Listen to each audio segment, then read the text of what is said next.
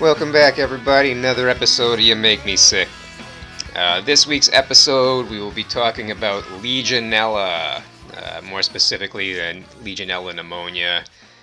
There are two types of Legionella, essentially. There's a Legionella pneumonia, and there's also a less severe illness called Pontiac fever, which is from the same bacteria. Legionella, kind of an interesting history. Was really only recognized from a bacteriological standpoint in 1976. So it was really only been around as a recognized pathogen, for about a little less than 50 years now. Thought to have been around for a lot longer than that, but was just never isolated and identified until then. Pontiac fever, there were actually supposed cases and outbreaks in 1967 as the earliest, but they've, as with Legionella, had just never identified the bacteria prior to this Legionella bacteria being identified. So that's what we're going to be talking about on this episode. Not as deadly as a lot of the other pathogens I've talked about. Or I shouldn't say it still has about a 10% mortality rate. And for hospitalized patients who get it, it's actually about 25% mortality rate, but has far less severe outcomes for people who aren't immunocompromised or younger people. You usually see in older people and those who have pre-existing conditions. So you might ask yourself, why is it called Legionella? So it was actually the first major outbreak in the United States was identified in 1976 in Philadelphia. It was at a Legionnaires convention for the American Legion. Large group of people came down with this. They got really sick, pneumonias. They could not identify the source. They didn't know if it was viral or bacterial.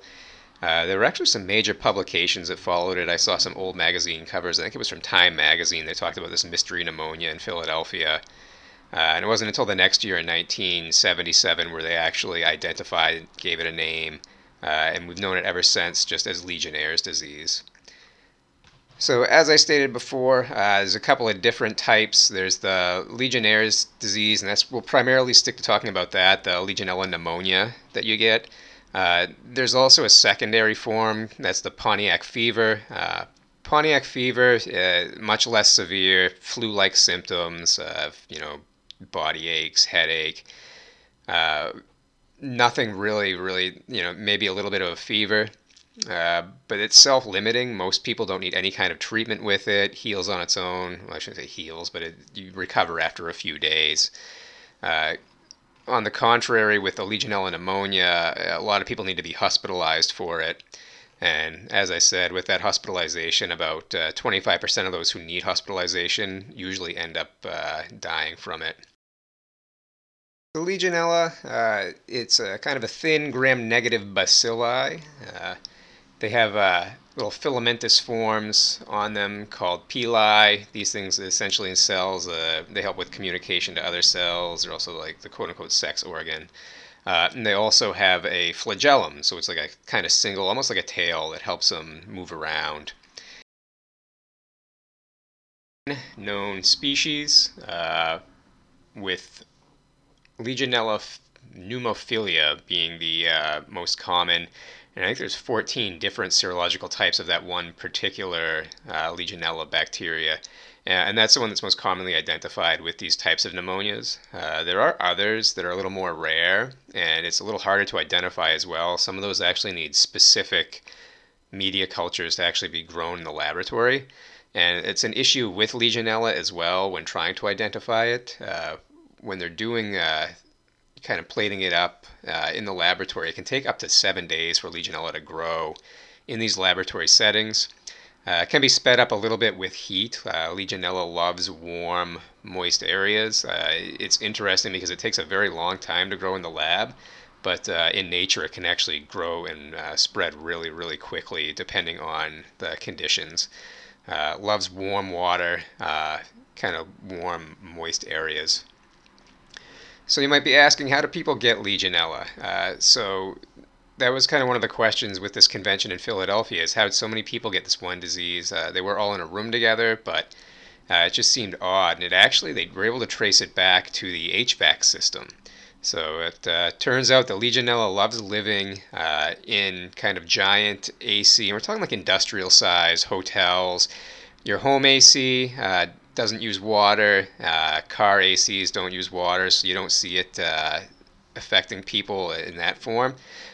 But in these giant kind of industrial size or huge buildings, hotels,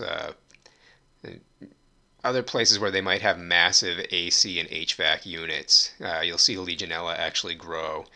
And it's spread through aerosol particles, so little droplets that are spread through. And these big AC units, even though we can't see them in the air, oftentimes they're in there. They get spread around, and this is how outbreaks can happen, is they affect multitudes of people because they can actually be reached fairly easy because they're coming through these giant ducts. So once exposed to some of these aerosolized or droplet particles that might have some of this Legionella in there, they usually get into the respiratory system.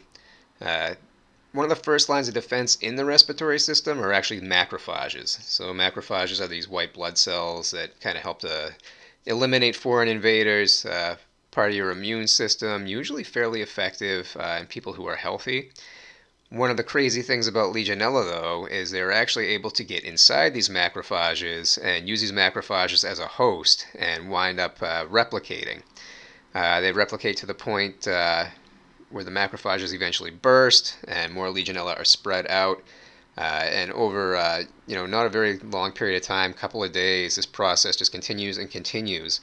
It also affects what's called the complement system, which usually creates a cascade of other white blood cells, other things called cytokines or complement factors that come in and try to clean up possible threats to the body. In this case, it would be the lung. But unfortunately, what happens is when these macrophages burst, all these other cells, they start to attack the lung lining, and it ends up causing severe inflammation. You end up having fluid leak into the lung tissue, the alveoli that are there. You don't have good oxygenation or ventilation. Gases aren't brought through, and it's kind of it's what causes this pneumonia. From that, if it isn't treated, it can actually spread to the bloodstream, and it gets to the bloodstream, becomes even more difficult to treat. This becomes even more of an issue depending on the age of the person who's been infected, as well as if they have any other kind of comorbidities. People who are immunocompromised, people with cancers, long-term steroid use, people who have kidney disease, who have liver disease. These people are all very, very susceptible to these Legionella pneumonias once they actually have been exposed to the Legionella, especially if they don't have prompt treatment with antibiotics right away. So Legionella, interestingly enough, it's only found in water. So you can't really, there's been no cases of anybody actually getting it from drinking water. You have to actually ingest the water into your respiratory tract. So theoretically, you could be drinking water or a piece of ice, anything, and if you aspirate on that, it gets into the lungs, then you could end up with one of these Legionella pneumonias. I think there have been some cases where they've kind of traced it back to that. It's more rare, though. It's more from these either aerosolized or droplet-based systems, the HVAC systems. There have been car radiators, I guess, that, typically use radiator fluid. Older cars, newer cars, I don't even know if you can actually put regular water in. But there have been cases linked, and I don't know how long ago this was, to car radiators that people have used water in. Legionella lives in extremely hospitable environments as well. Extreme heat. Normally we treat water with chlorine. It can survive that. It does a really good job. What's interesting is in nature, there are kind of amoebas. Amoebas are actually considered nature's macrophages. And Legionellas actually, they use these amoebas in nature as a host. So long before, humans with our own immune systems and our own macrophages, Legionella is probably living inside these amoebas, which have also, internally hostile environments, which is why they're probably well suited to evade our immune system, or at least macrophages, which are the first lung line of defense as far as white blood cells go. I should also mention that kind of misting devices. So there have been outbreaks that have been traced back to supermarket misting devices they have in their produce department, as well as even people at home with their own kind of humidifiers. I think there have been cases linked to that as well as nebulizers that people will use who have respiratory issues. I mean, that's a direct route into your lung. So I know that in the hospital setting, for any machines that involve water where we're actually using any kind of humidification, we always use sterile water for it, never tap water. There have also been cases that have been recognized, the source recognized on cruise ships as well as in hotels with their whirlpool spas. So next time you're in a hot tub, just kind of hopefully they've cleaned it. Hopefully you're not sick, but you never know. Like I said, Legionella can live in really extreme environments. So next time you're in a hot tub, there's probably Legionella floating around. So try not to inhale any water, especially if you're immunocompromised. There have also been cases of direct infection with surgical wounds. So if you have an open wound and you're using tap water on that, Legionella can actually enter the wound as well. That's something else that, as a burn nurse, I saw a lot of, obviously, open wounds. We would always, if we were going to use any kind of tap water, it was always treated with chlorhexidine or some other kind of antiseptic. But usually with our dressing changes, if we had to do anything soaked, and to this day, most dressing changes, you'll use sterile water or a normal saline. Never a tap water, just because there's other funky bacteria in there too. Pseudomonas is a really common one that maybe I'll get to. That it's ubiquitous, it's everywhere, especially faucets and sinks. So that's another one that's pretty nasty. Hospitals do see a lot of what we call nosocomial infections. These infections are infections that occur inside the hospital. Typically, if you're in the hospital, you're probably sick to begin with. There's bacteria everywhere. I think there's kind of a misconception that hospitals are clean and sterile environments. It's the exact opposite. They're nasty and disgusting. And that's kind of an issue with Legionella as well. A lot of these patients with Legionella who are hospitalized, there's a 25% mortality rate for hospitalized patients who have Legionella. Whether they got it in the hospital or not. But hospitals have also been implicated in causing cases of Legionella due from not only the water contamination, but most likely from their HVAC systems as well. It should also kind of be stated that Legionella, because it does love warm water, at least in the northern hemisphere, we see more cases like late summer, early fall.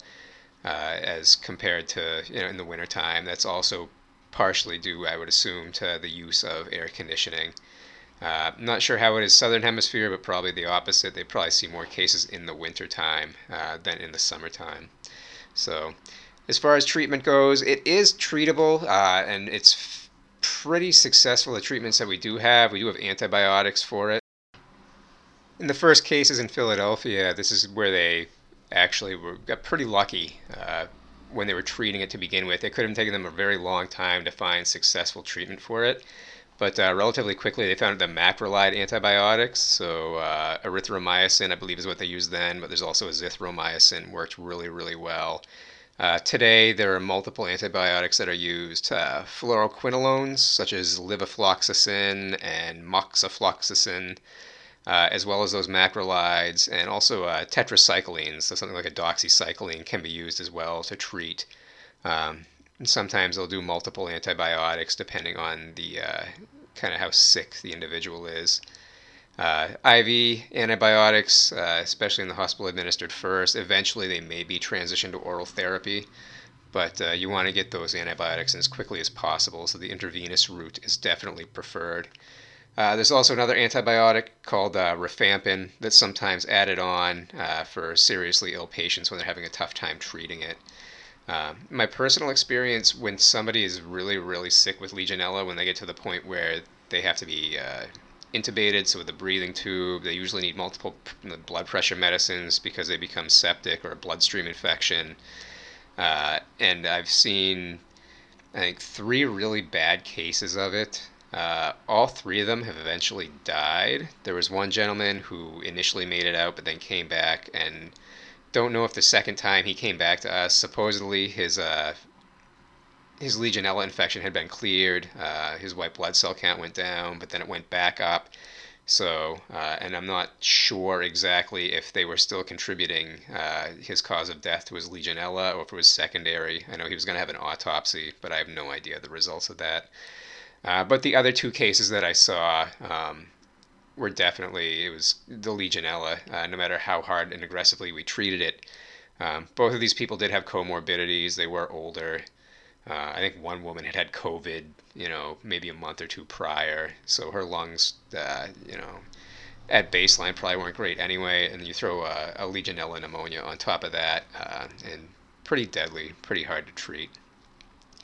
The numbers for Legionella, as far as trying to figure out how many cases per year there are, the United States, Europe, and Australia, I was really the only ones I could find definitive data for. It seems like everywhere else it's underdiagnosed. I think it's probably, they probably don't test for it everywhere as well.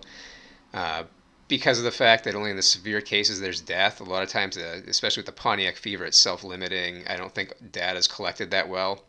So the data that I received, or that I was able to find, at least for the United States, for Europe, and for Australia, so that's about 1 billion people right there. It's about 15 cases per million. I did read some experts believe it could be up to 50 cases per million, just because of the fact that it is underdiagnosed and people don't always get treated for it. It can resolve on its own. Obviously, the more severe infections and pneumonias don't, but other cases that just aren't as severe, people sometimes don't even seek treatment for.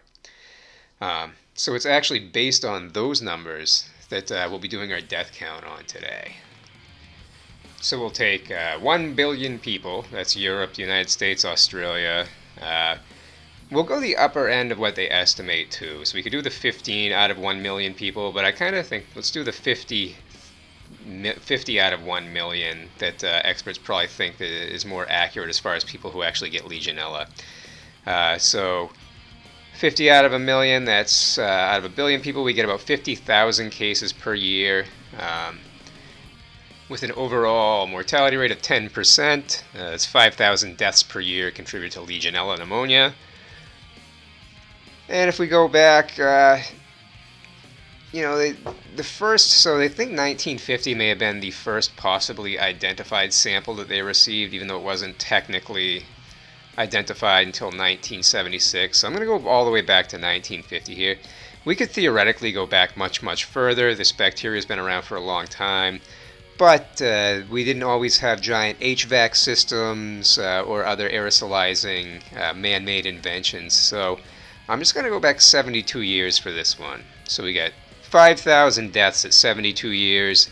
That gives us 360,000 total deaths overall. So not a huge number, but we'll run with it.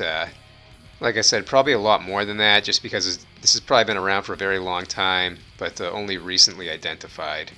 So if we take these 360,000 bodies, we stack them head to toe with an average height of about 5 foot 5 inches, we get 1.95 million feet. That equals 369 miles.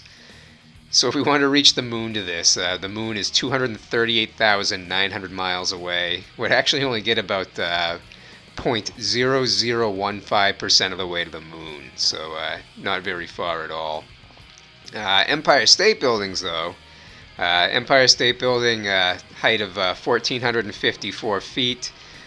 So if we were to stack all these bodies, these 360,000 bodies head to toe, we could actually reach the height of the Empire State Buildings 1,341 times over. And lastly, if we tried to wrap the circumference of the Earth, so the Earth it's 24,901 miles in circumference, we'd actually make it about 0.015% of the distance around the Earth. Fire engine. So, not a huge total, not the biggest total that we've had. Legionella, not a long episode either, shorter, but once again, it's a relatively new microorganism compared to a lot of the other ones we've talked about. So it's not as much information to really give you, but it is one that's relatively unique. The fact of where it's found. Next time you turn on, well, I guess your home AC wouldn't matter. Even central air, I don't think runs. I think that's still on Freon. But next time you're in a giant hotel or in a hot tub or somewhere else where there's could be really warm water that's kind of stagnant, it's probably Legionella kicking around there. So try not to suck any into your lungs, and if you do, you start to feel sick, can definitely be suspected. Oh, one more thing. Yeah, I totally forgot. So in the hospital, when patients come into us and they have a suspected pneumonia or any kind of respiratory issue, we will actually do urine testing. So you can test for Legionella in the urine. And if it's positive, there's a good chance they have, obviously, Legionella. It might not necessarily be the Legionella pneumonia or the pneumophila, but we test for Legionella in urine, which is actually it's a much cheaper way to do it and less invasive. With the Legionella, it's a lot. Sometimes it's difficult to get a sputum sample because there's not a lot of sputum secreted with Legionella pneumonias. So urine will often, and it's quick and easy, give us a pretty good heads up for it. But just something completely off cuff. But I thought I'd mention it. Anyway, thank you for listening again. Thank all my fans worldwide that I have. I don't know if you're bots or actual people. But thanks for listening. Sorry it's been a while. It should be probably just a couple more weeks before I throw another episode out there. Still not sure what I'm going to do next. I like the rare pathogens and microorganisms. I like the ones that people really haven't heard a lot about, but they're oftentimes just not as interesting. So I'll probably do something that is more well known, maybe a malaria, something that is still really deadly and still a problem today on the earth. I didn't give a monkeypox update at the beginning of this. I can give a quick one right now. Monkeypox is still an issue out there right now. As of the latest data that I could find from the CDC, there's 460 cases now in the U.S. Worldwide, there's 5,783 cases. So it's still being spread out there. Once again, they put out guidelines for people who think they may have been exposed to it. Still seeing it a lot in kind of the MSM, the men who sleep with men population. So trying to really get the message out there just to try and stay safe. So monkeypox lives on. It'll probably be out there for a while. Once again, monkeypox though, nothing to really be worried about. It's very, very low mortality, and I don't think there have been any deaths associated with this outbreak, even though the outbreak is still rocking and rolling. So anyway, thank you again for listening. Any feedback, you can reach me at youmakemesickpod@gmail.com. Always open to suggestions, feedback, any kind of critique. So take it easy and don't forget to wash your hands.